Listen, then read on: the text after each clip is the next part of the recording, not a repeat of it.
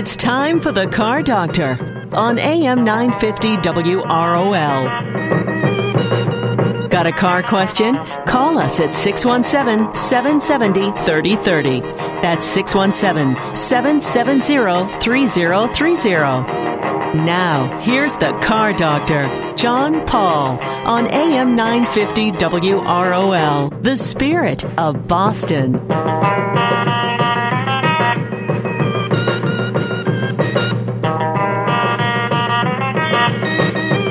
And hello, everyone, and welcome to another edition of the Car Doctor program on AM 950 WROL and AM 1260 WBIX. My name is John Paul, the Car Doctor, here to help you with your car problems. Well, we'll try at least. Anyway, we have the all-data computer all fired up with technical service bulletins and recall information and all that sort of stuff. So we can try to help wherever we can. A little bit later in the program, we're going to be talking to Dan Strollo. Dan Strollo, a friend of the program, is the executive director of the Incontrol Advanced Driver Training School, and they have reopened their location in Weymouth. So now they're in North Andover and Weymouth again. And we'll be talking to him a little bit later. And we'll be talking about the car that got me here today, which is the Mitsubishi Mirage. Well, we'll have a little trivia question based on Mitsubishi, so we'll have that coming up too. And just want to hear from you, whatever's on your mind about cars or car problems or anything like that. You can give us a call whenever you get a chance. A 12-car collection dubbed the Jewels in the Crown will cross the auction block at the Silverstone auction. And this is two of Queen Elizabeth's personal vehicles, as well as a few others, and they're sort of interesting. And I get this information because of the folks at Proxy Bid. They've been on our program before to talk about a variety of auctions, but this is a secure auction site, and they do a lot with cars. But some of the things that are coming up on the auction is a 2012 Bentley, formerly the personal conveyance of Her Majesty Queen Elizabeth. It was produced especially for the Queen at her 2012 Diamond Jubilee Tour.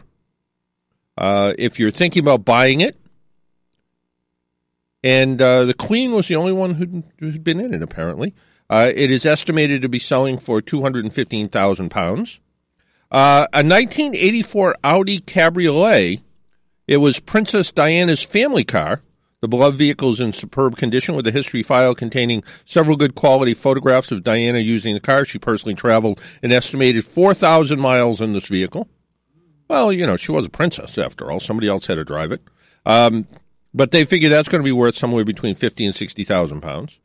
A 2001 Daimler Supercharged V8, formerly the personal conveyance of Queen Elizabeth, built to her personal specifications. Her Majesty traveled 11,000 miles in this vehicle, and it was appropriately finished in British racing green and remains in excellent condition. A 2005 Rolls-Royce Phantom, which belonged to Elton John. So if you're a music person, here you go. You can buy this for they're estimating somewhere between $135,000 and £155,000. The odometer reached just 6,600 miles. There's extensive media coverage which shows the owner driving it. A 1980 Rolls-Royce Silver Wraith. It's formerly the personal car of Princess Margaret. The vehicle was used to deliver Princess Margaret in May of 1980. It was delivered to her in her personal specifications. The vehicle was used for both public and private engagements, even transported her family to her private funeral in 2002. They're thinking it's worth about £100,000. And this one just sort of almost fits, I guess, but I don't know, it seems kind of weird. It's a 1970 Mini Cooper. It was modified by Wooden Pickett. The vehicle was once owned by John Hamill, the personal assistant and guitar tech for Paul McCartney. And they're thinking that's going to go for $50,000. I wonder if Paul McCartney drove around much with his guitar tech in a Mini Cooper. But interesting. There's a few others as well. So whether you want to bid or you want to check it out or just go find the catalog, it's Proxybid, PROXIBID.com. and you can find out all the information about where the cars are, when the auction is going to take place. It's going to take place in a couple of weeks, so you can find out more information at Proxy Bid. And it's a good place to look for those kind of things. And I have a special announcement coming up, too. Sunrise Sports, that's a show that's on earlier on Saturday morning. They're actually moving, and they're moving to right before us now, so from 8 to 8:30. These are two high school kids. Spencer from Quincy and Kevin from Milton. They actually started the program. They're professional broadcasters. They've been doing it for 2 years now. They started when they were 14, and they're really good at it. And interestingly, if you heard them 2 years ago, their voices have changed a lot in the last couple of years. But they banter back and forth a lot. They take a lot of live phone calls about local and national sports, and They were on from 7 o'clock. Sometimes they were recorded, sometimes they were live, but they decided they would go all live now on Saturdays. So they're going to start at 8 o'clock. I'll be on 8:30 till 10. Then of course Paul Sullivan and the Irish Ship Parade, and Matt comes on after that. You get the whole lineup from there. But you can find out more information if you go to WROL.com, and if you check the podcasts and their scheduling, you'll see everything, and they're going to move everything all around. So it's a kind of fun thing for Saturday mornings. I got an article about going on a road trip, and this comes from some website. Let's see, what's it say here? Feel free to use the information below. Let me know if I can set something up. It's Blitzify is the website, and it says going on its road trip has its pros and cons. Pros, you're going on an awesome adventure. Cons, it can be costly, or you can be traveling with family. You might not want to do that. But here's some of their suggestions. Download a gas app. One of the most costly aspects of any road trip, especially depending on the economy, is gas. When you're traveling in an unfamiliar area, it's hard to know where to stop for the most frugal fill-ups. To aid in your decision, you can download Gas Buddy, Gas Guru, or the AAA app, by the way, which also has gas stations listed. These apps display the location, gas prices of gas stations near you. Most of the apps like these are free and update pretty regularly.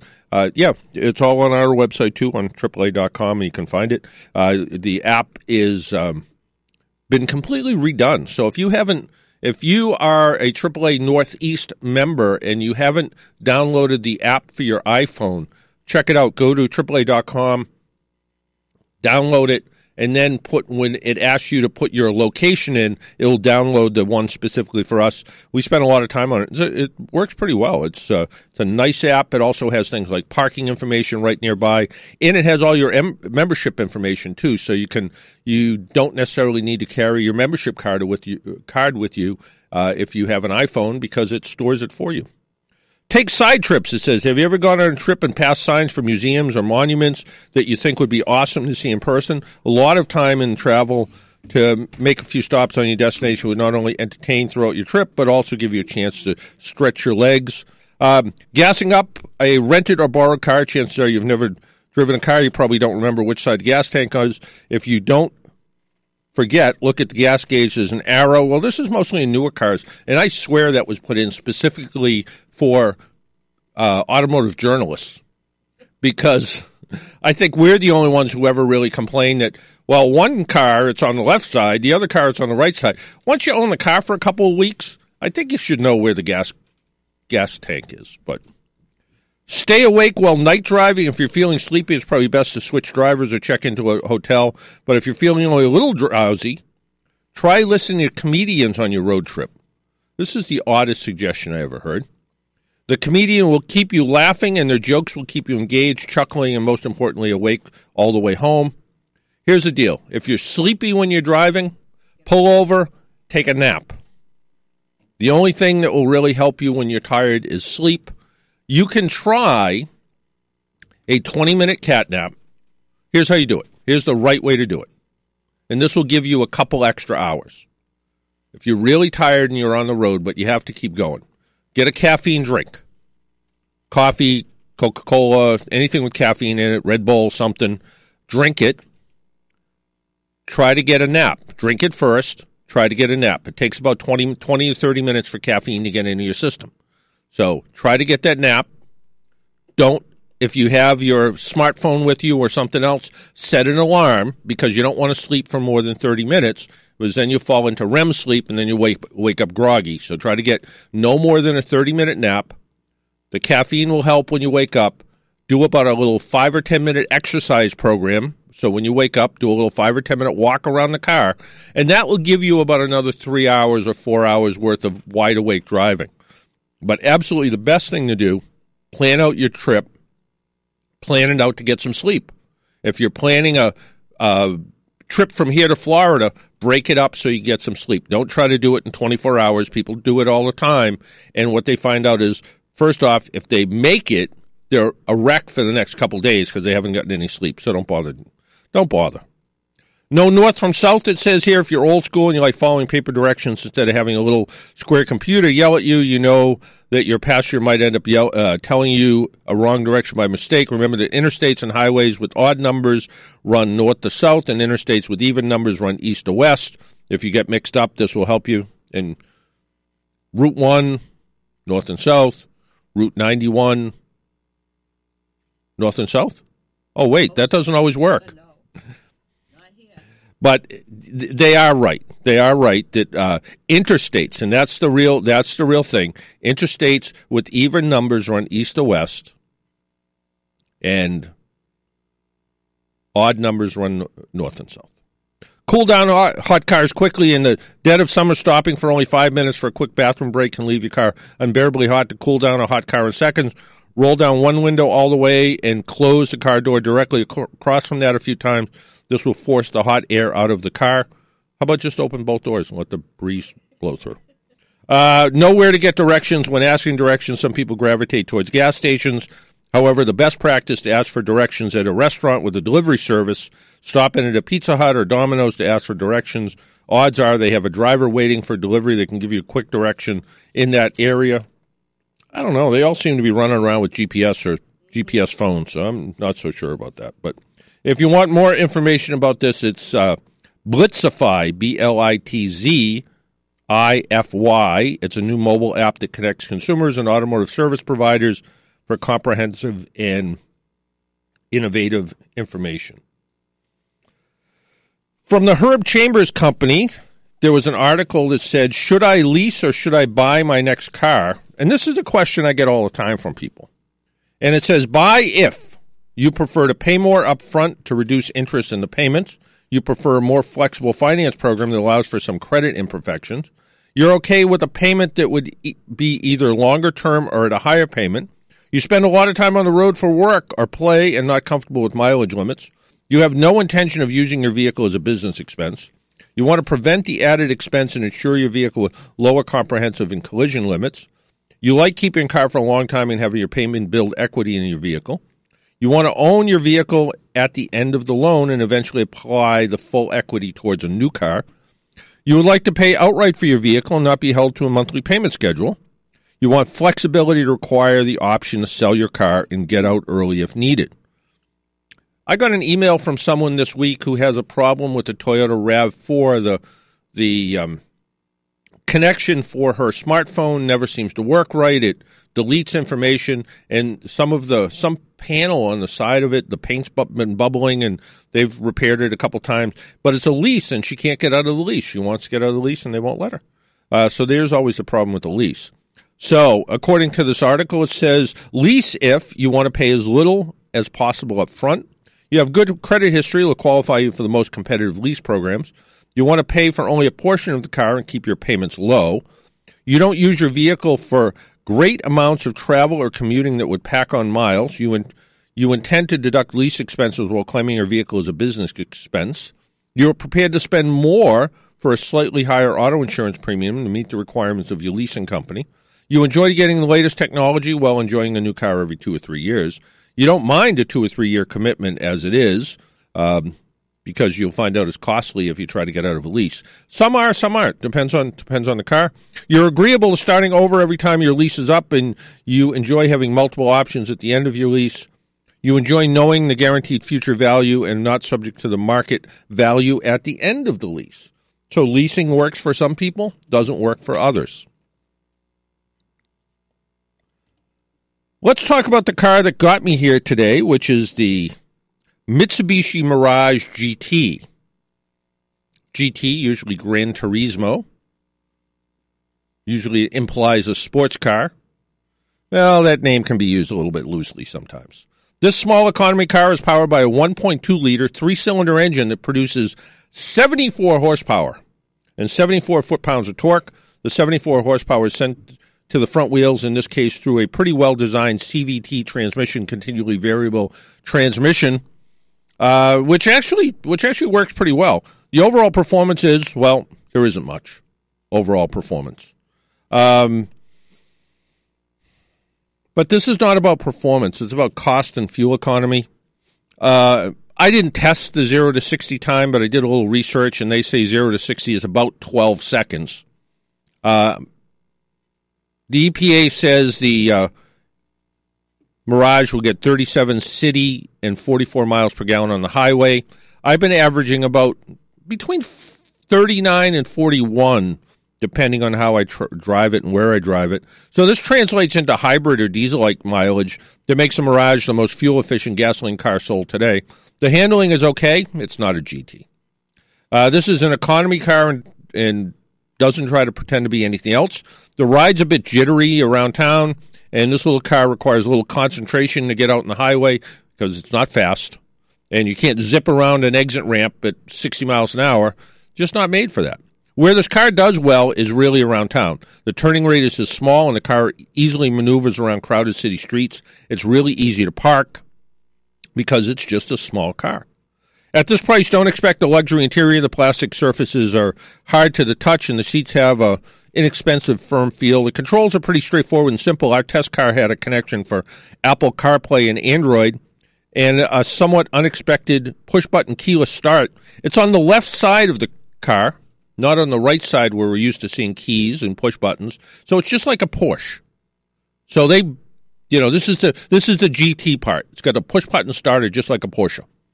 Automatic climate control, again, unexpected in an economy car. Heated seats and xenon headlights. So high performance, expensive headlights are in this car. In the rear seat, the headroom and shoulder room is somewhat limited, although it's a little boxy, so it's not that bad. You put the front seat all the way back, it gets a little tight. In addition, the rear seat will fall flat.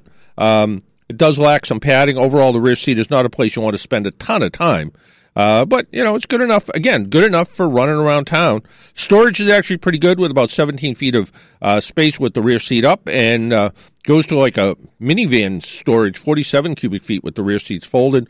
Safety is addressed with 4 airbags, 4-wheel anti-lock brakes, traction and stability control, rear view camera, leather-wrapped steering wheel, 15-inch alloy wheels came on our GT model. Our test model also had, like I said, the automatic climate control and full power accessories. Again, unexpected at a price of this car. The bottom line is the Mirage had some unexpected extras and returned hybrid-like fuel economy, but I'm not sure Mitsubishi hit the mark on this one. I would have preferred maybe a little less and even a lower price. Our test car came in at $17,330, which approaches some other nice cars in that category. Honda Fit for One, a very nice economy car. Personally, I would give the Mitsubishi an A for effort and a C for execution. I don't think they were quite there with the car. But interesting car. I drove it a lot. I drove it to Connecticut one day, and that was about a 400-mile round trip. Then I drove it to Falmouth the very next day. So actually I went from my house to Connecticut at 4:45 in the morning, went from Connecticut to Weymouth High School for their automotive advisory board meeting, then home. So it was probably better than 400 miles that day. The next day I went from my house to Falmouth to give a talk to the Association of Council on Aging Associations. So it was a big event down at the Seacrest Hotel in Falmouth, a place that I don't believe I've ever been, but that was people from all over the state that have to do with the Councils on Aging. I did a presentation about some of the things that AAA has to offer. So that was an interesting time. And we were able to get that done. We were there, and we had did a nice presentation with some folks there, and then left Falmouth, and then headed back to Providence, and then back home again. So probably in those couple of days, I probably put 650 miles or more on this car. And one thing interesting, when you drive it like that, the one really interesting part is you're putting gas in this car every day. A full tank of gas in this car gets you about 320 miles, which if you're driving around town, if you're driving like most people that drive 15 miles round trip back and forth to work, you have plenty of gas in the car. You're going to fill up every couple of weeks. It seems like. But if you're somebody like I filled up this car every day. In fact, once I had to overpay and buy gas out on the highway. Killed me. But it was Connecticut, where gas costs too much anyway. Let's talk to Tom on somewhere here. Tom. I'm here. Hi, John. How are you? Good.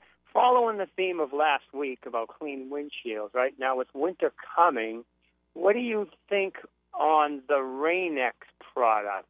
I was in a store the other day, and I noticed. I've never used it. Is that something worthwhile?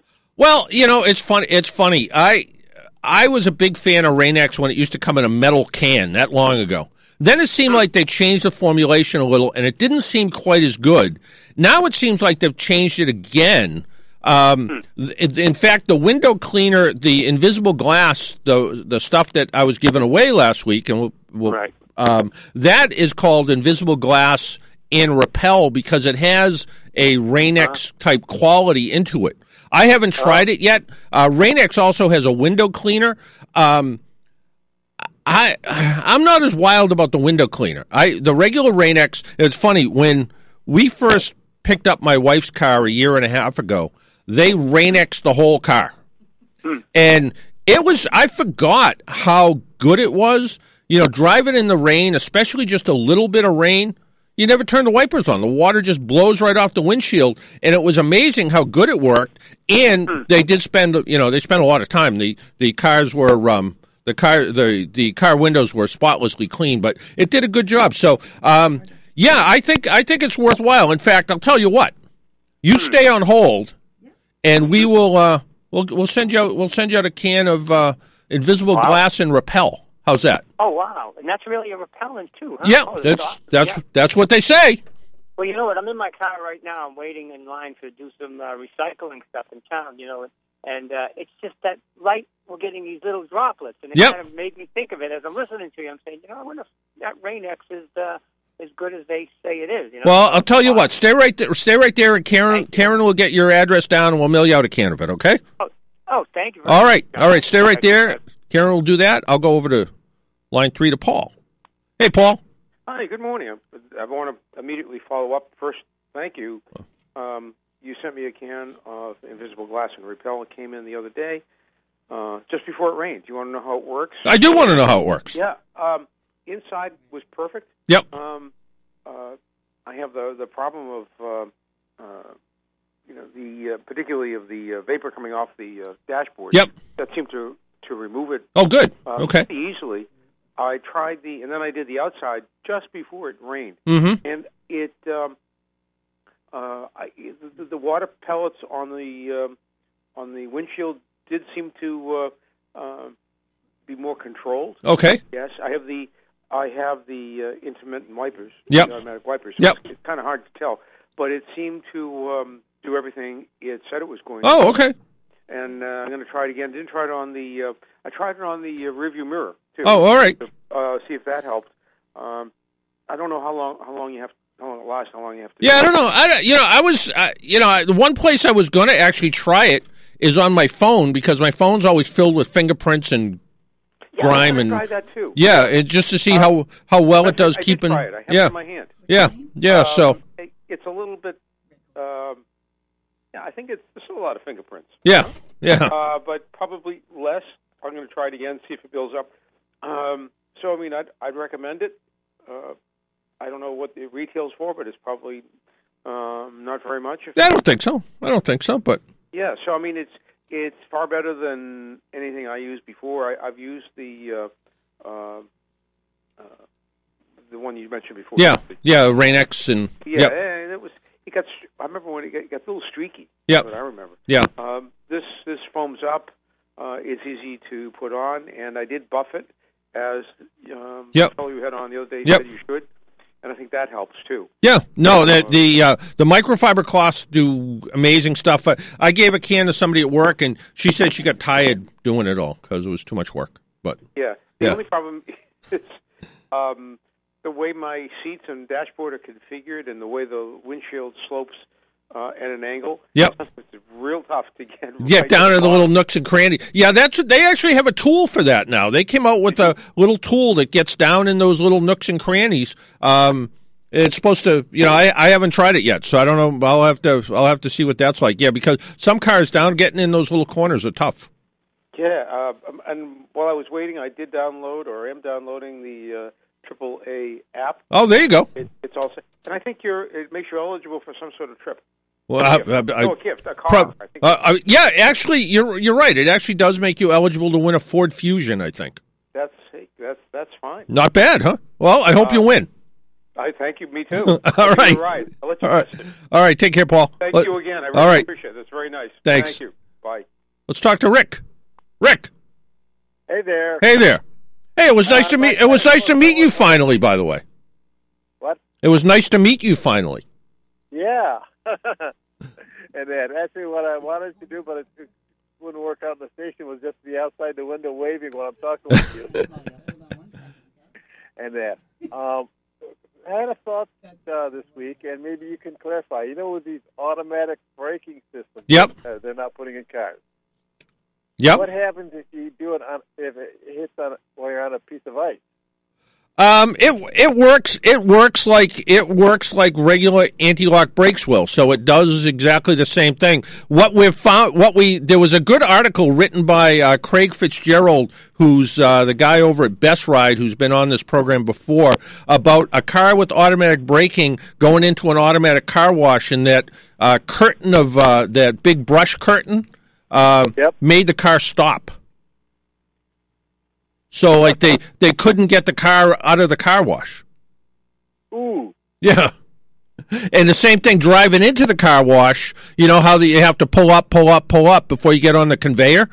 Well, what happened was it saw the curtain up ahead, and it wouldn't go in because it thought it was driving into something. Yeah. Well, so my concern was going into a skid in that, and going sideways and stuff like that. Well, it's going to work like ABS brakes after the automatic braking takes effect. So, but actually, with us any second now is Dan Strollo from Incontrol Advanced Driver Training, and we'll ask him that very question and see what he knows. Okay. That's good, Matt. All right. And if you're giving out one of the free courses, I wouldn't mind taking it. All right. Okay. Thanks. Thanks, Rick. Bye-bye. With us on the phone is our buddy Dan Strollo. Dan Strollo, the Executive Director of Incontrol Advanced Driver Training. Good morning, Dan. Hey, good morning, John. How are you? Good. How are you? You're calling from a hockey rink somewhere? Thomas Strollo is on the ice, and anytime we can have ice time after 8 o'clock in the morning is okay with me. Well, you're the typical hockey parent that has to get up at like 4 o'clock in the morning to bring their kids to ice, to bring their kids to the rink. I'm doing everything I can to avoid that. I get the file out on his skates, trying to skate, ruin the edge so he gets the sport, but it's not working. Yeah, you could put wheels on them, do all kinds of things. But hey, anything I can do. There you go. One of the reasons I always like having you on the program, because you always give us some good tips from the programs that you run. But we have a couple of things coming up right now. We have Halloween just a couple of days away, and also we have it seems like the deer population has never been bigger, and for some reason the deer are out during my commuting hours. What are some of the things, I look at, both kids during Halloween and the deer population. This is really a time where you really need to think about constantly scanning the roadway, right? Absolutely. I mean, not that you ever shouldn't be scanning the roadway, but now this weekend, and particularly Monday night, I mean, there are going to be things coming off the side of the road dressed in all sorts of shapes and sizes that and they're just not thinking straight. I mean, the same boy who's on the ice had his Halloween party at his school last night, and you'd think these kids had never seen candy before, and that they're willing to run right out into traffic to get to the school as quick as they can. So what I would recommend to listeners on Monday, everything you can do to avoid driving, particularly at twilight and just as it goes into the early evening hours, if you don't need to be on the road, don't do it, because there are a lot of tragedies that happen pedestrian-related with young kids on Halloween, and anything we can do, the easiest way to avoid running into a poor kid is to just not be out there on the roads. And it can be difficult. These guys aren't thinking straight, and if something or someone just suddenly runs into the street, you've really got to be on your game to be able to react. Beyond that, absolutely, scanning the roadway, every light you've got available on that vehicle, turn on your regular lights as it gets into twilight. Even if you've got the automatic lights, I would make sure you've got your regular lights on, not just the daytime runners.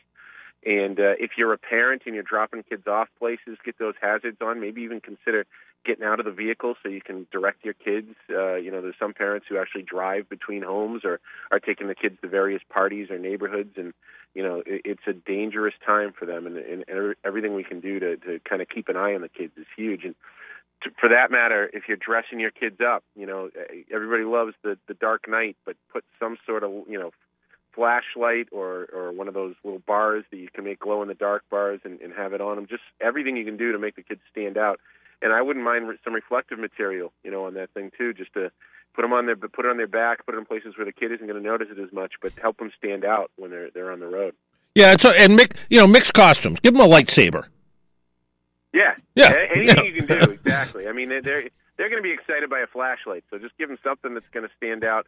And to your point on deer, I mean, exactly the same thing. And this is why the whole, epidemic of distracted driving and it's not related just to the telephone. There's a lot of things that distract us as drivers, but you're traveling at night and in the early morning hours. And I guess, my understanding is from the dry summer we had and the deer getting out and looking for food and water and all that, we're seeing them more, and it's really easy to hurt yourself, to cause a major crash with other vehicles on the road, and it just ruins your day. If you can avoid that crash and be able to aggressively either brake or just avoid it all in general, that's huge. And so we want you to see it coming so that you're not just suddenly part of something rolling off your windshield. That's right. Yeah, I on my way to work Friday on Route 95, probably near, Attleboro type area, there were 2 deer on one side of the road on the high speed side, and probably a quarter of a mile down the road 2 more deer on the breakdown lane side,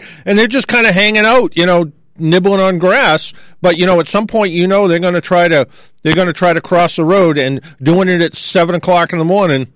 Not everybody is fully awake. Not everybody's paying attention, and you hit a deer. Besides the fact that you're probably going to kill the animal, it's more than likely what tends to happen is they hit your car, come up the windshield, and slide through the windshield at you, and deer hooves and you aren't a good combination.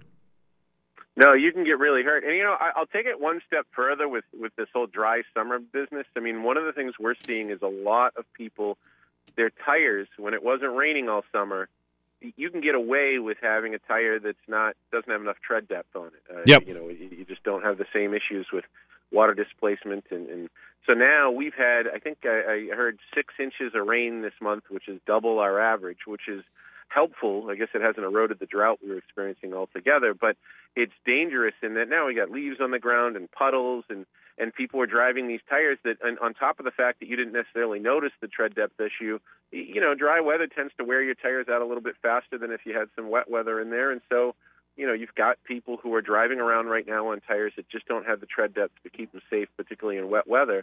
Now you need that tread depth to stop, to turn, all the things to avoid a crash.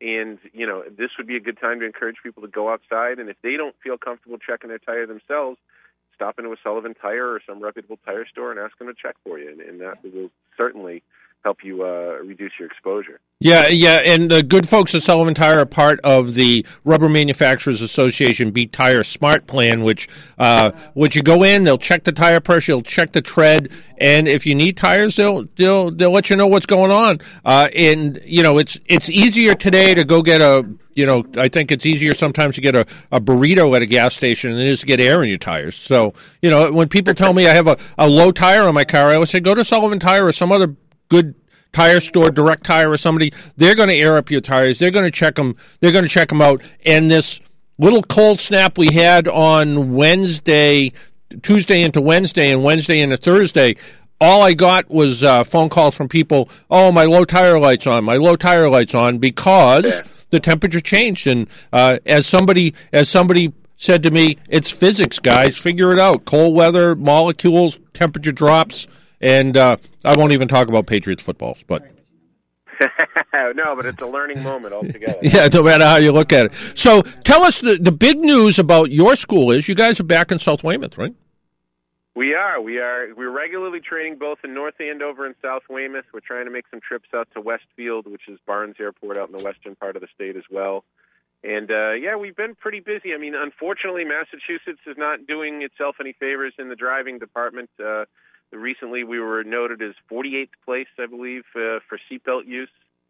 And we did a project with the Executive Office of Public Safety and Security over the spring into the summer. And I'll tell you, for the parents out there that have their kids wearing that seatbelt in the back of the minivan consistently, you'd be blown away by how many of them take the seatbelt off once they become a junior or senior in high school. And they're driving to and from school each day without that seatbelt on. So we're trying to get out and work with as many teens as possible. That's really our passion as an organization. But we really train anybody. We just finished training, or I think we're about to finish training the Waltham Police Department. We work with commercial drivers as well, and really the experience I'm finding, and this is kind of neat, we've got a number of board members on our board that are with the insurance industry, and they've been going back and looking at their data now that we've been doing this a few years, and their policyholders have been enjoying discounts. And not only is it showing that we can increase the discounts for the teens because they're crashing at such a low rate, but they're finding that the adults, 25 years and older, I guess is the way they measure it, are seeing a similar and in some cases better reduction in crashes compared to the norm. So again, this is just something, this particular brand of training is something that you don't do typically. So if we can get everybody to do it, we really could keep the roads a lot safer. Yeah, and let's talk a little bit about the program. It's about 4 hours long. Correct, 4.5 hours generally. We run it on the weekends. There's a class going on right now. I think we're up in North Andover today. We run it Saturdays, Sundays, weekdays. Right now, we're seeing a lot of people start to register for the school vacation weeks and time coming up in December and the end of November. Basically, what we do is we put you into emergency situations where you're driving or experiencing some of it as a passenger with our instructor driving, and we teach you how to stay in control of the car. We provide you some skills, hopefully work on some instinctual reactions, and then this other piece, particularly with the younger crowd, but as adults, we tend to think we're invincible as well. We try to chisel away at that invincibility and provide some humility into the area of recognizing how dangerous this driving thing is and how it's so important to be paying attention and to be in control. And that, the idea that you're piloting a 4,000-pound object down the road that can get down the road pretty quick, especially with kids, not a lot of experience. I mean, the number's been around for a long time, but it takes, 5 years to become a pretty competent driver? Yeah, I mean, and a lot of it, it's experience being the key. I mean, we're seeing more and more kids put off getting their license until they're older. Mm-hmm. And, some subset of that group goes off to college and potentially doesn't need to do much driving over 4 years. Then they come home, and whether they live in the basement or they go off to their first job, at some point we're finding kids or, young adults getting their license in their early 20s or potentially doing their first real driving in their early 20s. And the crash rates are starting to, be exposed there that aren't really good. And, we've said this before, back in 2008 when the cost of fuel went through the roof, we saw a reduction in crashes as a country that everybody was pretty excited about, but I don't think the reality is we suddenly all became better drivers. We just drove less simply because it was so expensive. And so the last 2 summers, we've seen pretty substantial increases. And I know the teen side of the equation increased greater than, its percentage for the adults. So as the cost of driving and the economy has been improving, we're seeing more kids get out on the road, and anything we can do to make sure people recognize that you got to take this thing seriously. At the end of the day, I would love it if everybody could be trained, but I really want people to recognize that this is not just, get behind the wheel, and the cars are not autonomous yet. And, right. We'll see that. And in fact, I heard your caller with the question. I've had personal experiences, and I know you test a number of cars. You've got these vehicles now where they're going to brake for you if something is in front of you. And I was in a torrential downpour, and the vehicle decided that I needed to stop. And that could have been extremely dangerous if there had been people behind me. And similarly, I think the autonomous car thing will come, and eventually that will be, a great thing from a safety perspective. But it's really not ready for prime time just yet. Not quite yet. Rely on that. They need to pay attention. Yeah, and it's interesting that, where you would normally expect ABS to work, and if automatic braking kicks in with the combination of ABS and you're totally not prepared for it, it could become a real panic situation for someone. Oh, absolutely. I mean, and that's another one of these things is we've, as long as I've been involved with Incontrol, we've really tried to discourage parents from letting their kids drive SUVs as their first car. Just the size, the suspension, they're a lot easier to lose control of. With the stability control systems that are coming in, we're starting to see statistics that suggest they're safer. And you can always look at them and say, all right, well, is the crash rating one thing? But we always try to say, I also want your kids to be in a car that if there is a crash, they'll survive. But more importantly, it's less likely to crash in the first place. Right. But I will tell you, we have seen, when those stability control systems kick in, particularly when we've done some of our winter classes, the kids, and adults for that matter, take their hands off the wheel like it's suddenly driving itself and could be headed to danger if we don't take over it. So, that's one of the things I fear the most. And this is so true of a lot of this technology. You just put it on the vehicle, but you buy that car, the salesperson doesn't necessarily know much more about it than you do, and so you don't really get trained on it. That's really one of our main objectives. And I could see, in fact, Incontrol kind of changing some of its stuff. We added a distracted driving drill 6 years ago because we were already doing some things around general distractions. We added one that was more specific to texting and driving because we saw it being as big a problem as it is. I imagine we will start to embrace some other things around stability control and how to react to it, simply because people aren't doing the right things now. We need to change that behavior. Right. It's amazing how, I talk to, like you do, younger people all the time, and you talk to kids that are, 20, 21, 22, 23 years old, and they think nothing of saying, okay, somebody's going to be the designated driver tonight because we're going out and we're, but they don't. And they'll actually appoint someone as a designated driver, but think nothing of picking up their phone and texting at 60 miles an hour. Absolutely. Well, and all those things, everything that goes into the quick solution. I mean, there's so many things that people can do if they're a little bit more proactive, and the same is for parents. I mean, parents are relying on au pairs or babysitters to drive their kids around who are young and have very little driving experience. Unfortunately, I feel bad for my kids to some extent because there are certain parents I will not let them ride with because I've seen them drive.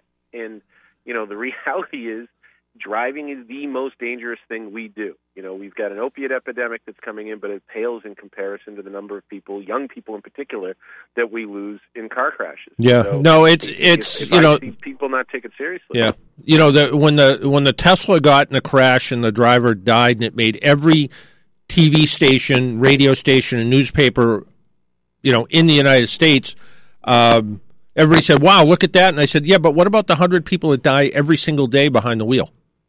And somebody said, oh, yeah, I guess maybe we should think about that. What happened? The United States was the safest place to drive a bunch of years ago, and now we're fifth or sixth or something. What happened to us?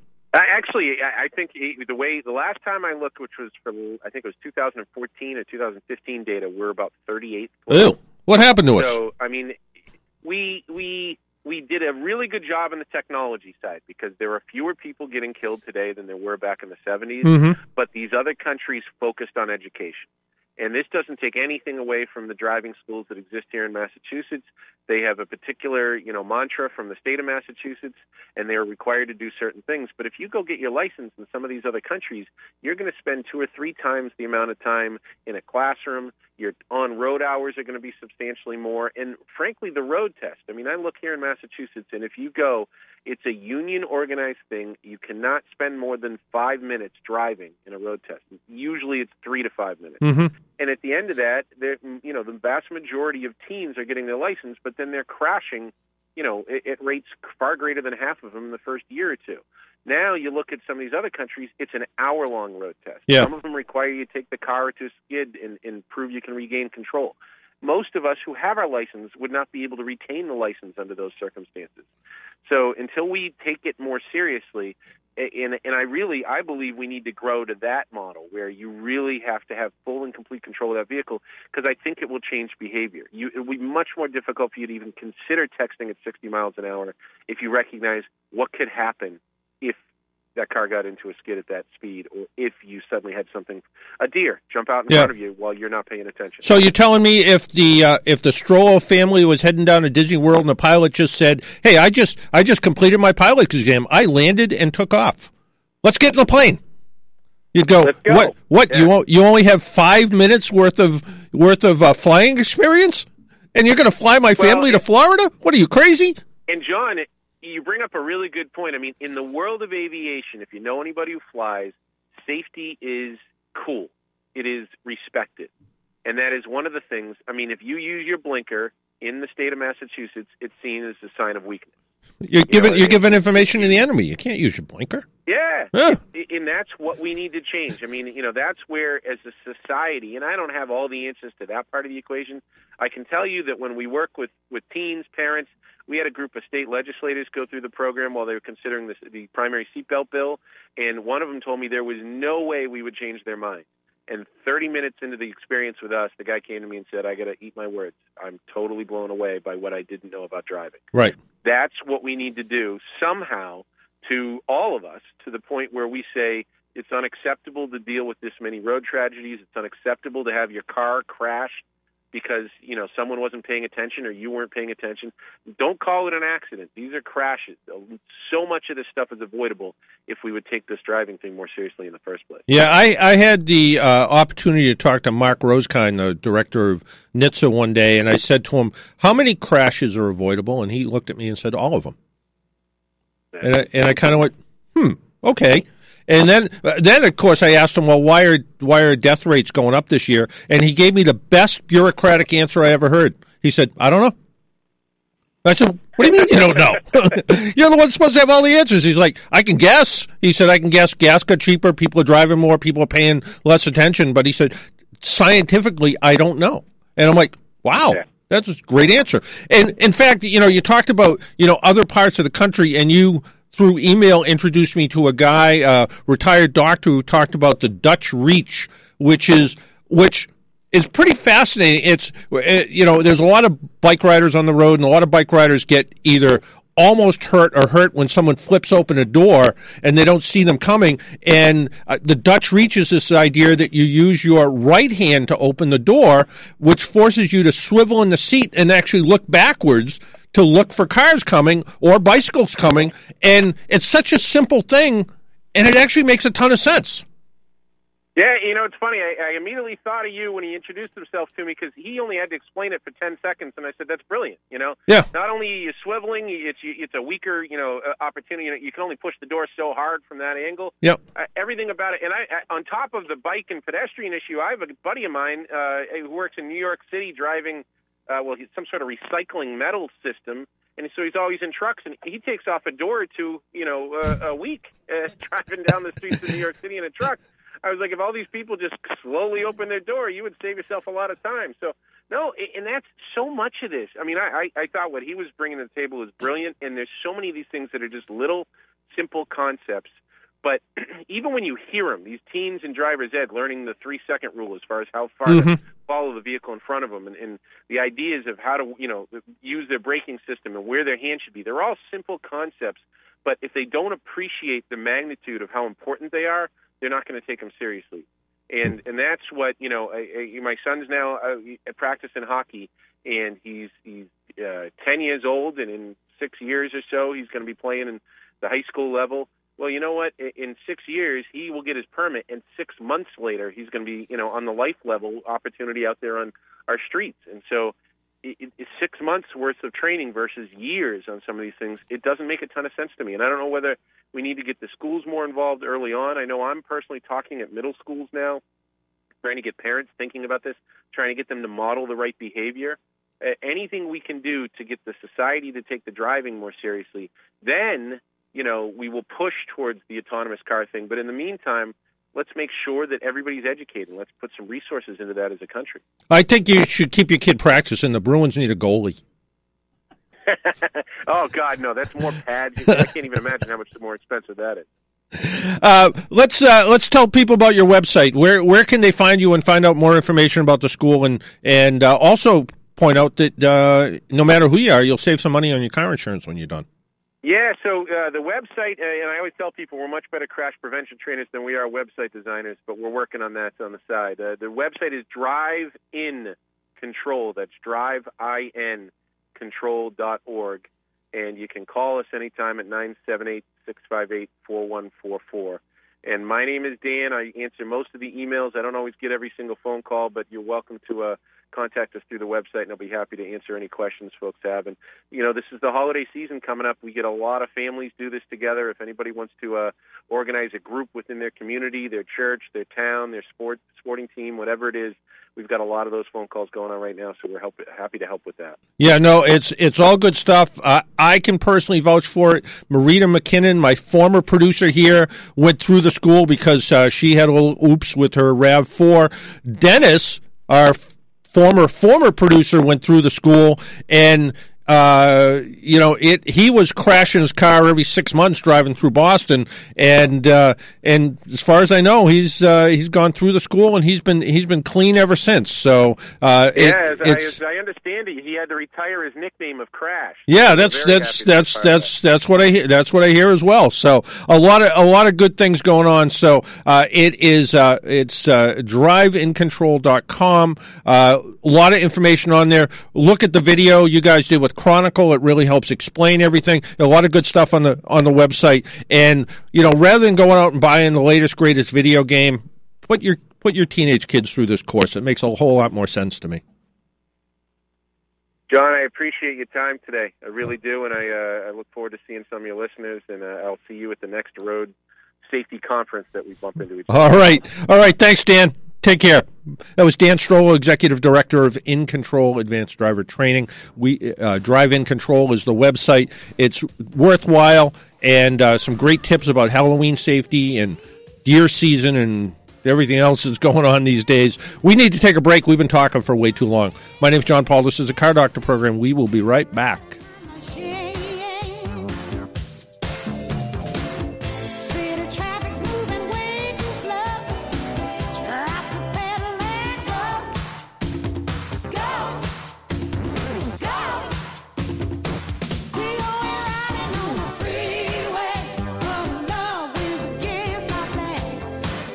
Roxbury Lacton School, Belmont Hills School, Dexter Southfield, Boston Lacton School. Behind me is a partial list of top quality schools in our area, and all of these schools, all of them, are made even better by graduates of South Boston Catholic Academy.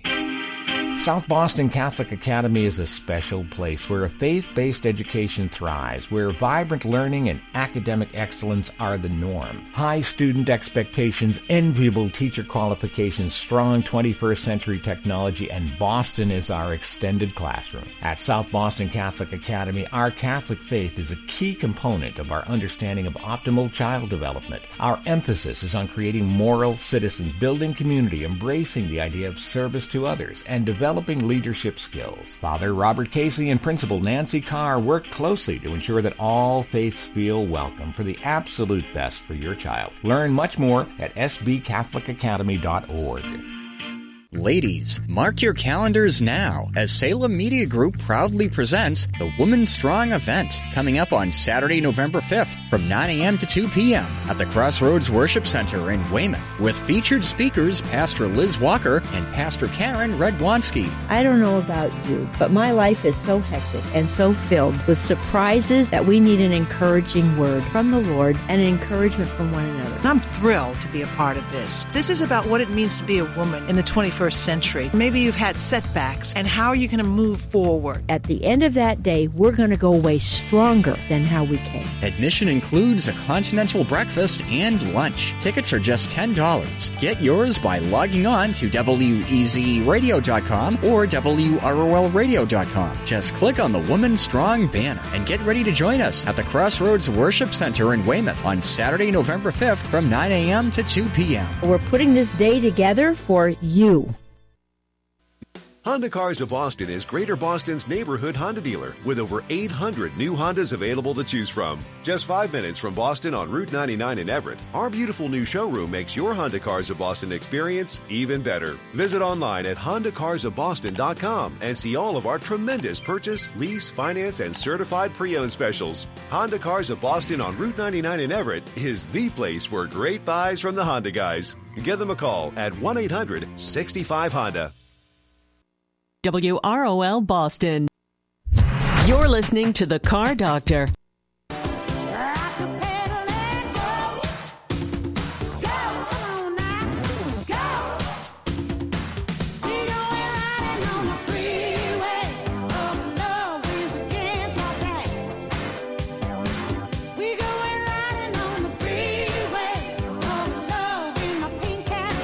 And welcome back to the Car Doctor program. Our phone number is 617-770-3030, 617-770-3030. In just a bit, we'll do a trivia question. Again, our trivia is brought to you by the Busted Knuckle Garage, where they're going to be giving away the prize. I wonder if everybody got their little magnetic fingers. Warren tells me he sends them out all the time. So Busted Knuckle Garage, remember, if you go on their website and you put in my name, I think you have to put in BNG and then my name, John Paul, you will get a 10% discount for another month or so. So if you want to buy those Christmas gifts and so forth, you can check it all out. But right now, let's talk to John. John. Hi, John. How are you? Hi, John. How are you? Good. Good. I had spoken to you a couple times about my 99 Maxima that was running badly. Yes. And I had changed the plugs. That really didn't seem to help at all. And then I finally got another check engine light, and it was the same misfire cylinder 3 that it had been. So at that point, I decided I'm just going to try changing the coil. Right. That had been a problem in the past, and that seems to have fixed it. Yay! Now, did you change the coil or just swap it with another one? No, I bought a new one. Bought a new one, okay. Yep, and it's running fine now. So I'm just kind of surprised that the first one that went bad, the car ran horribly, like no power, undrivable, you had to shut it off. But this time it just was, again, it was bad at low RPM and at idle, but it wasn't horrible. And I'm just, do you have that kind of a range of Oh, yeah. I mean, you got to think a coil is capable even your 99 car, which we'll call a modern car, is capable of 40 to 60,000 volts of electricity to fire a spark plug off. Old coils in point ignition systems were capable of 12 to 15,000, maybe 20,000 volts. Now, you take that coil that should be putting out 40 or 50,000 volts, and it's only putting out half of that. Well, it's still going to fire the plug. Even though the plug gap is different than it was. I mean, that's why, one of the reasons why older cars had tighter plug gaps, because the spark just couldn't jump across it quite the same way. It wasn't as hot as it was. But you take that and you say, okay, this coil's not dead, but it's only putting out 20,000 volts instead of 40 or 50,000 volts. Well, it's just not going to fire the plug the way it should. It's not going to fire the plug consistently. And in a lot of cars, there's sometimes the coil will fire 2 plugs at the same time. Some of these 4-cylinder cars that have 8 spark plugs, they're working a little bit harder. So it's possible that when they go bad, they don't go bad completely. The best thing that can ever happen to a car, no matter whether it's a ignition coil that goes bad, a computer that goes bad, or something simple like the horn doesn't work, is when it totally breaks. All of a sudden you go, okay, the horn doesn't work. Well, it's the relay or the fuse because it's broken and it just doesn't work. So I start looking at things that don't work. But when it only doesn't work on Thursdays, then it becomes a lot harder to figure out what it is. And the same thing with your car and the coil. But it's good that it misfired. It's good it misfired. It's good it misfired and identified the same problem, because sometimes what happens is you'll get these random misfire codes, and all it tells you is, well, the engine misfired, but we can't tell you which one it is. Yeah, and that's what happened the first time one of these things went bad. Was I got multiple kind of generics, and only finally did I get one that pointed to Silver 6. So and when they go bad, bad all the time. Like I was somewhere, and it was I want to say it might have been a Mustang, but I'm not. It might even be making that up. And it was an engine that had a misfire. It legitimately had a misfire. The check engine light was flashing, and we were trying to figure out. You can see half the plugs in a Mustang. And I said to the guy, well, you got a spray bottle with water in it? And he says, yeah. And sprayed the manifold, and you'd hit the plugs that were firing, the manifold would, the water would go up in steam, came over to, and I'm making it up, plug number 5, sprayed it, and it just kind of went, well, because that cylinder wasn't getting hot enough, and at least that told us that was misfiring. In that particular case, the plug was fine, the fuel injector was bad. Because we actually popped the fuel injector out, swapped it with another one, all of a sudden that cylinder was firing, the other one wasn't, so it was a bad fuel injector, but we identified it kind of the old-fashioned way, and it was just one way that happened to work. Got another question for you. Going to change oil today in my girlfriend's 2013 Civic. Okay. Now, the monitor that tells you how much oil life you have left, that's not actually looking at the oil, right? Is it just counting down miles? It's an algorithm of starts, mileage, and time. It doesn't actually. Some cars actually have a sensor that sits in the oil pan and measures moisture, but this one's just using a bunch of fancy math. But it's okay to go by. Oh yeah, they're remarkably accurate. In fact, I remember I was talking to somebody who didn't quite believe what it said, and it had 25 or 30% oil life left, and they actually spent $40 and sent an oil sample out, and the oil sample came back that the oil was still in pretty good shape. So they're pretty amazing the way they work and how they work, and Honda's pretty much gone away, done away with all of their maintenance based on mileage. They do it. Everything's based on this. Everything's based on this minder system. And for somebody who's trying to figure it out, there is. Some people have come up with service tables based on what they think is normal, and probably what's normal on an oil change with that Civic is every 10,000 miles. How many miles does it usually take between oil changes when that light comes on? Do you know? I'm thinking it is around 10,000. Around 10,000, yeah, yeah.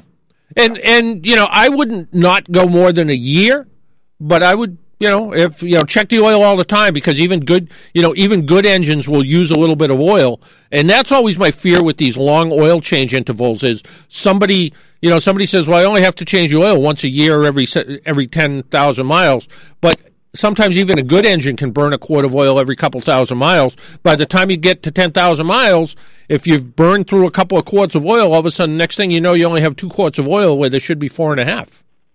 Right. Yeah, so it's still important to check it, but use a good filter. Make sure you use the right oil for that too. Yeah, I had a quick question on the filter. I mean, is there really anything to using the filters that are supposedly made for synthetic oil as opposed to the basic filter? It's funny. Lauren Fix, who was on the show a couple of weeks ago, she said something about make sure you use those synthetic oil filters, those filters for synthetic oil. And afterwards, I'm like, why? And and to me, if anything, an oil filter for synthetic oil, so much of this stuff to me sounds like marketing. We all of a sudden now we have an oil filter that's made for synthetic oil. What's the difference between that one and the one that's made for regular oil? If anything, synthetic oil keeps the engine cleaner. The oil flows differently. Seems like you could use less of a filter, not a better one, but the synthetic oil filter thing to me seems a little bit too much marketing.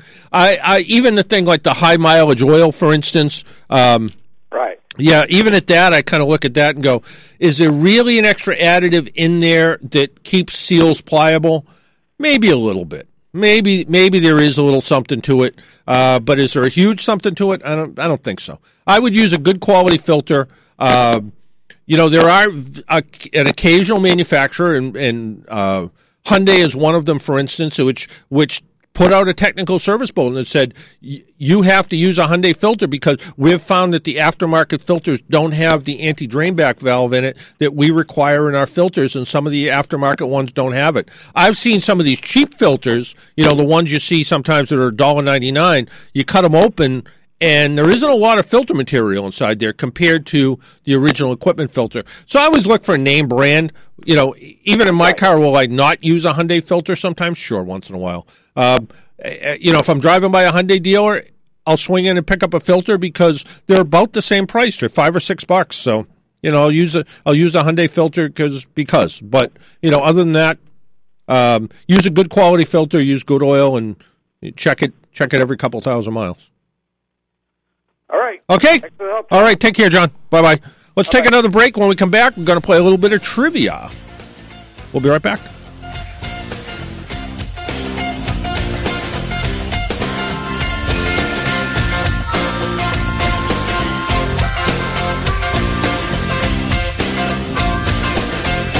Hi, this is Robert Jeffress, pastor of First Baptist Church Dallas and Bible teacher on the program Pathway to Victory. I want to encourage you to vote. Many of us are concerned about the direction of our country, but very few evangelical Christians actually vote. Remember, as John Jay said, God has given us the privilege of choosing our rulers. Use that privilege. Vote November 8th. Hi, I'm Kevin Chapman. I make my living in Hollywood, but I choose to keep my money with the City of Boston Credit Union. As a member for over 2 decades, I put my family's trust in the City of Boston Credit Union with 4 full-service branches, including their latest in Canton.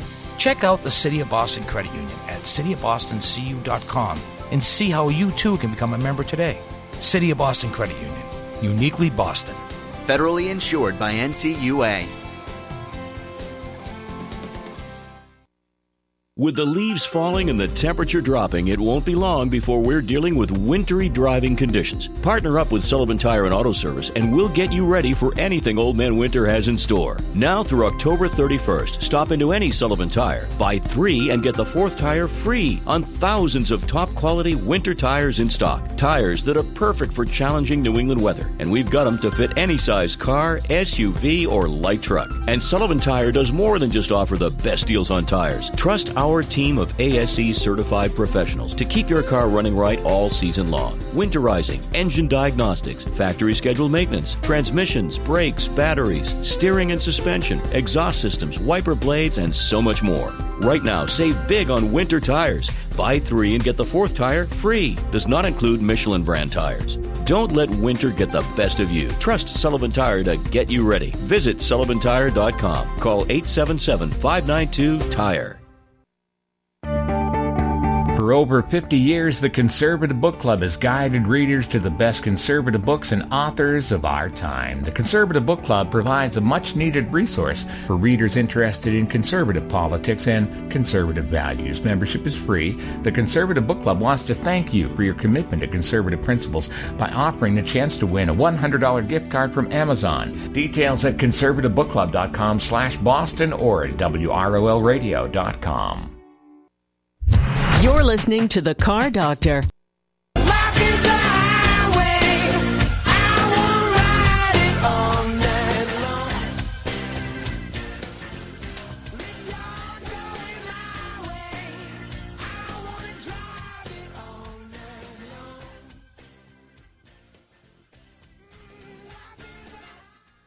And welcome back to the Car Doctor program. Let's go right over to the phones. Let's talk to Robert. Robert. Good morning, John. How you doing? Good. How are you? Not too bad. I had a couple of comments, actually. One, you were talking about the oil filters. Yep. I happen to work, I have breakfast with a gentleman on weekends, and he works for a company that manufactures everybody's filter medias. Okay. And he said, with the exception of the wicks, which I'm always advocating, they're all the same, the other filters, but they're so stringent and particular. There's more media in it for starters. Yeah. It does tend to last long. It might be kind of like the so-called synthetic oil filters. Yeah. I think that's probably the only difference. I've cut some cheap filters apart, and I look at the material, and then I cut like a original equipment one apart, or a name brand, better name brand one apart, and you look at them and you're like, there's twice as much stuff in here. There's twice as much material. Right. Yeah. That's the big difference in why it lasts so long. Yeah. In fact, I even, I go to your friends there, Sullivan Tire, and I make sure they put a Wix filter on mine. Yep. They do the oil change. Yep. And then, second, although it's funny, they and I don't even know if they still do. And Chris Oxner, who worked for Sullivan Tire for 40 years, just recently retired, and it's probably close to 40 years. Just recently retired, and I said something to them about they have a filter, I think it's Group 7 or something. I said, what about those? And he said, I got to tell you, I went to the factory, I looked at them, looked at how they were made, and he says, these are actually really good filters. And he said, they just, they're just a filter designed for, oil change places and stuff. And he said, I got to tell you, he said, quality-wise, he said, they do everything they're supposed to do. And and I said, because I looked at them, I went, they come in a plain white box. It's about as generic looking as you can get. And he said, no, they do their job. They do their job just the way they're supposed to. So. And those anti-drain valves are definitely important. Oh, yeah. Yeah, because the oil drains out of the filter when it sits overnight or a couple days or a couple hours or whatever, and all of a sudden you start it up and it sounds like there's no oil in the car because it needs that as that little primer space. So yeah, and the other thing you were talking about defensive driving courses. Mm-hmm. That is a great idea. It almost should be mandatory, so you can take a car under a skid, ice, snow, whatever. Oh, yeah, and for anybody, just to know what it feels. I still talk to people every day who said, I went to jam on my brakes and they made all kinds of noise. And I said, well, that's the ABS system doing its job. Yeah. I know back in the day when I was a teenager, I used to use parking lots when there were no malls open or manufacturing. We used to do our own donuts and skids. My buddies and I, so we were kind of learning how to. So did you stop that just as you were a teenager, or every once in a while do you still go out? Maybe. All right. I won't admit to it. There you go. Okay. All right. Thanks, Robert. Take care. Bye-bye. Why don't we take that next break? But before we do, we'll throw out the trivia question, and a little Mitsubishi-based. What was the name of the first Mitsubishi pickup truck sold in the United States? What was the name of the Mitsubishi pickup truck that was sold in the United States, the first one? If you know the answer, give us a call at 617-770-3030, 617-770-3030, and we will send you out a Busted Knuckle Garage mag finger so you can pick up that little nut or bolt that fell down in a hole that you can't reach. And we'll also send you out a can of invisible glass and Repel. We'll be right back.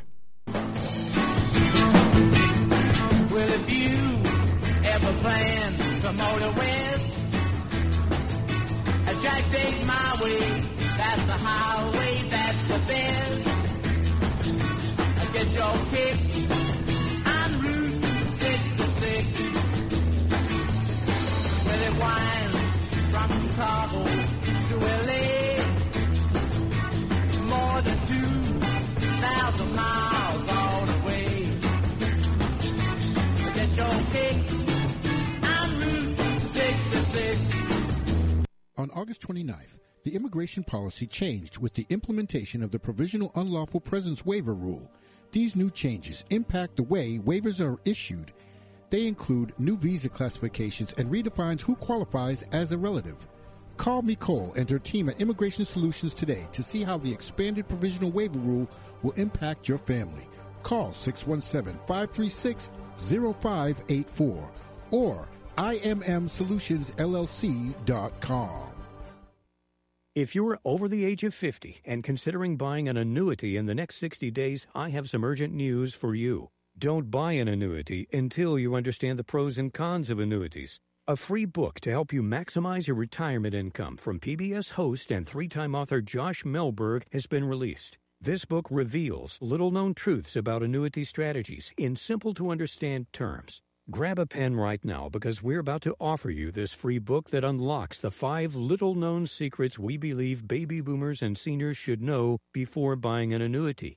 Call 800-422-3838 now to get your personalized copy rushed to you today. Do you want to avoid mistakes baby boomers and seniors can make when they buy annuities? Those mistakes now could be costly later to you and your family. Call 800-422-3838. That's 800-422-3838. Employees of J.D. Melberg Financial have the appropriate licenses for the products they offer. For over 50 years, the Conservative Book Club has guided readers to the best conservative books and authors of our time. The Conservative Book Club provides a much-needed resource for readers interested in conservative politics and conservative values. Membership is free. The Conservative Book Club wants to thank you for your commitment to conservative principles by offering the chance to win a $100 gift card from Amazon. Details at conservativebookclub.com/Boston or at WROLradio.com. WROL Boston. You're listening to The Car Doctor. Get hip to this kind of trip. Yeah, go take that California trip. Get your kid on Route 66. And welcome back to the Car Doctor program. Well, I guess we came up with a tough trivia question. What was the name of the first Mitsubishi pickup truck sold in the United States? Give you a little clue. It was originally called a Mitsubishi Triton. It's a compact pickup truck produced by Mitsubishi. It was originally known as the Mitsubishi Forte in Japan from 1978 to 1986. When its name was discontinued as the pickup truck was not sold in its home market for a while, it returned to Japan in 91 as the Strada. And then in the United States, there were 2 captive imports of the Forte, which was sold by Chrysler Corporation. And it was the Dodge Ram 50 and the Plymouth Arrow truck. Then Mitsubishi itself imported it as the... Well, that's the answer. You have to know. And if you're online, you just figured out. I just read that from Wikipedia. But they reported it as the, what was the name? And they began selling it directly in the United States from 1982 to 1996. So it was actually around for 14 years or so. So what was the name of the first Mitsubishi pickup truck?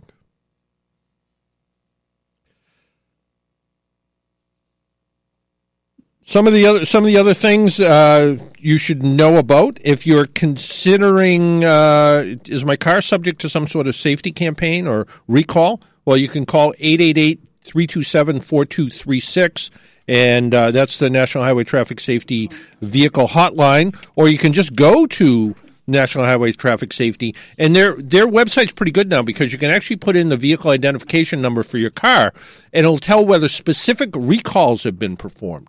So rather than just say, oh, yeah, this 2007 Ford Focus has been recalled, and you don't know if yours is one of the serial numbers that was, it will actually tell you based on the serial number, and it tells you whether it's been completed. So you can look at it and go, well, yeah, it was recalled, but I don't have to worry about it because they fixed it. So speaking of recalls, Subaru's recalling about 500,000 Legacy and Outback vehicles from 2010 to 14 model years, according to a bulletin from National Highway Traffic Safety Administration. The windshield wiper motor cover on some of these vehicles may not have been properly manufactured. The component was supplied by a company in American Mitsubishi. That's what it is, Corporation. If that sounds familiar, it's probably because Subaru conducted a similar recall in 2011 with 2010 and 11 cars. So apparently in the 3 years following, they still didn't fix what was wrong. Today's recall is slightly different, though, even though the vehicle was repaired 5 years ago. So if you have a 2010 or 2011 Subaru and you're like, I brought this in for this recall, it's similar but different. Let's, where are we going first? Let's try Mike. Mike, is that you? Good morning, John. It is. It is. Okay, John. This is going to be out of the clear blue here. Really? So this is no internet help? Well, the problem is the internet won't come up. So that's, that's the issue. All right. I'm just going to try L2000, and that's as far as I got. That would be your L out of luck. I don't know. No, that's not it. But it was a good try, though. There was I don't know where you got it from, because most of the export markets actually used the name L200, so you were actually pretty close. But okay. All right. Yeah. That's as far as I got, John. So Yeah, I gave it if you know, maybe you saw it in Portugal when it was called the L200 Straka, which I don't even know what that is, but yeah. All right. Take care. All right. Happy Halloween to you. All right, you as well. Let's go to John. John? Hello? Hello? Hi. How about Mitsubishi Triton? Triton was what it was originally called when it was sold, but that wasn't what it was called when it was sold in the United States. Oh, Yeah, the Mitsubishi Triton, according to Wikipedia, is a compact truck produced by Mitsubishi. It was originally known as the Forte in Japan. It was also known as the Strata in places. It was also sold as the Ram 50 and Plymouth Arrow, but then Mitsubishi brought it into the United States from 82 to 96 and called it the something else. All right. But good try, though. All right, thank you. All right, take care. Bye-bye. So, we got a tough question here. No one knows. And after I say the answer, everybody's going to go, oh, of course, that's what it is. So, I feel bad. I feel bad for people whose internet doesn't work. Paul Sullivan's over there with his smartphone. Yeah. He'll know in a minute. He just thinks he's so smart. But the good thing is, if he wins, I don't have to mail anything. I'll just bring it in next time. Make it easier. But yeah, it is. And then we also had somebody who questions whether Nat King Cole actually played the piano on the Route 66 theme. Just to let you know. So we'll have to work on the answer to that question sometime soon too. So. Well, we were talking about self-driving cars earlier. Tesla says it will install self-driving hardware on all new vehicles. Tesla Motors said it will equip all its model builds from now on with hardware that enables fully autonomous driving, according to CEO Elon Musk. The technology will not be deployed immediately, but will be switched on gradually. If it's there, I want it to work. Not the other way around. He said, including the upcoming Model 3, which is their cheaper vehicle, he said it'll have 8 camera sensors and it'll increase from 1 and 12 ultrasonic sensors. The hardware will disable certain functions of autopilot, Tesla's semi-autonomous software. That's different from autopilot, so one's going to be a little bit different than the other. After millions of miles in real-world testing, he said the upgrades will be delivered to vehicles over the air every 2 to 3 months, beginning at the end of this year. Much of the research will be done while the hardware is in shadow mode. I don't want my car doing testing and not telling me. Just doesn't seem right. But I suppose my computer does it all the time. My TV probably does it too. Where are we going? Let's see if Phil knows the answer. Phil? Good morning, Car Doctor. Good morning. Yeah, Mighty Max. Mighty Max, you're absolutely right. You're mighty right. You're mighty right. How'd you know that? Did you know it because you're smart, or did you know it because Google's smart? My internet comes up really good. Yeah. So you knew it because Google's smart. So okay. Right. Yeah. Well, can you imagine if if you lived in the 1930s and you had a smartphone, how people would think you were a wizard. Well, a lot of people, I think people were smarter back then. They had to be. Well, but there was, now you don't have to know anything. You just have to know how to turn your phone or computer on, and then you can be as smart as can be. Well, the most important thing is you got to know what to type in. That's right. I was talking to somebody the other day about YouTube, and he's like, pretty much everything you do around the house, you can actually do on YouTube. You look it up. It kind of tells you what to look at, and then you figure it out on your own. That's right. DIY. Do it yourself. Do it yourself and use YouTube to do it. So stay right there, and Carol will get your address down, and we'll send you out. We'll have Warren Tracy send you out a magnetic finger. We'll also send you out a can of invisible glass clean and repel. Very good. Thank you. All very right. much. Thank you. Bye now. Okay, Carol will take care of Phil. So there's our winner for this week. So, was tough. It was tough. There's a spy photo. It says it emerged from a Jeep dealer meeting that offered a glimpse of the upcoming Grand Wagoneer, which confirms how closely a redesigned 2008 Wrangler will stick in the off-roader's current styling.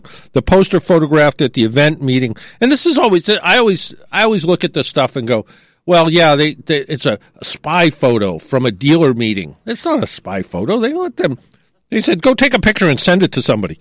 The poster photographed at the recent meeting shows some of the future nameplates. It says Grand Wagoneer that's decidedly taller and wider than the current Grand Cherokee. The Compass, which debuts in North America next month at the LA Auto Show, didn't appear in the poster. The Grand Wagoneer has 7 LEDs per headlight. Yay. Which look good when they're off. Not so good when they're on, actually. But so it has that. So they try to make a lot of this. The Grand Cherokee front fascia is different, though a little bit more aggressive look. The LED lighting is also used on the lower fog lights above what appear to be sensors or camera arrays. In the rear image, the Grand Wagoneer each has a horizontal taillight array that also carries 7 LEDs. 7 seems to be the magic number here. The 3-row Grand Wagoneer will ride on a stretch version of the next-generation Grand Cherokee platform and will share a number of smaller vehicle cues coming up. So, I don't know. I don't know if it's a spy photo or not. Well, we have a couple minutes left, but let's go real quick to Tom. Tom. Good morning, sir. How are you? Good, thank you. I just want to make a quick comment about going down Route 3 Yes. Expressway. Yes. Those new signs that are out, they drive me nuts. They're so small. I was wondering if they could make the font a little bit smaller. Yeah, there actually will. It's an eye test. If you can't see it, it means you don't have 20/20 vision. Oh, well. I guess I'm with 90% of all the Americans. Yeah, so... Yeah, trying to figure it out, and sometimes they work and sometimes they don't. They don't give you how many minutes between the miles. Yeah, it's a work in progress. And sometimes they're right on the money accurate, and sometimes they're not even close. Yeah. Yeah, and it's magic how they work, because they use transponder information and cell phone information. Oh. Yeah, so that's... Why do they make the print so small so you can just barely see it? I don't know. Yeah, it's like you get the whole bulletin board there to fill up. Yeah, because a 20-year-old with good vision probably designed it. I don't know. But they're too busy texting. Yeah, exactly. All right, Tom. Have a great week. All right, you too. Bye-bye. Bye-bye. Hey, look, it's Paul Sullivan over there with the answer to trivia. What kind of car was it? Mighty Max. Mighty Max. How'd you know that? I looked it up. Exactly, like everybody else did. No one knows the answer to that. Yes, same as, how do you think I got the question? Exactly. Yeah, I looked up Mitsubishi trivia. Yeah. And I said, that looks like a good question. Right. Because, the idea of having to use your memory for things, what? No. Then you have to get really obscure. It's like, what was the license plate on, on Magnum PI's, whatever or something, There are two people Robin, in the sound of our voice that bought and owned Mighty Max. Maybe. Yeah. Well, sound of our voice in the world. Right. Yeah. That's what I was talking about. Yeah, exactly.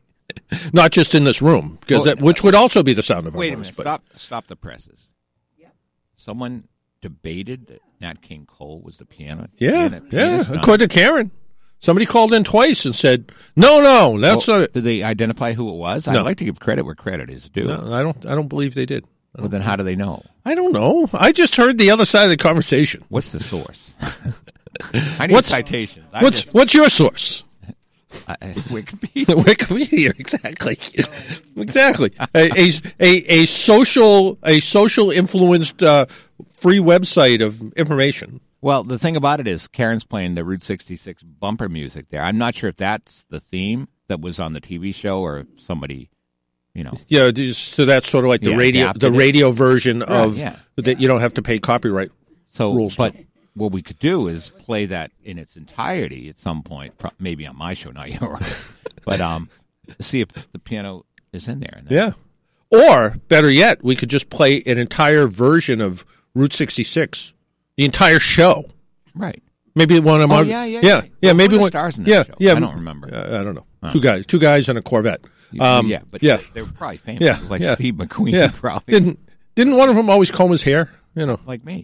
Yeah. So, but yeah, there's going to be a couple weeks in about a month or so. I'm going to go on vacation, so we're going to have a little best of going on. So Excellent. Maybe one of the best of shows should be producing that. She is going to be. Good job. So maybe in that 90 minutes we can play a whole series of Route 66. It can be like old time radio.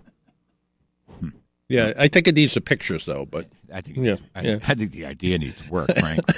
I just thought of it. But that's just me. Every Nat King Cole or somebody.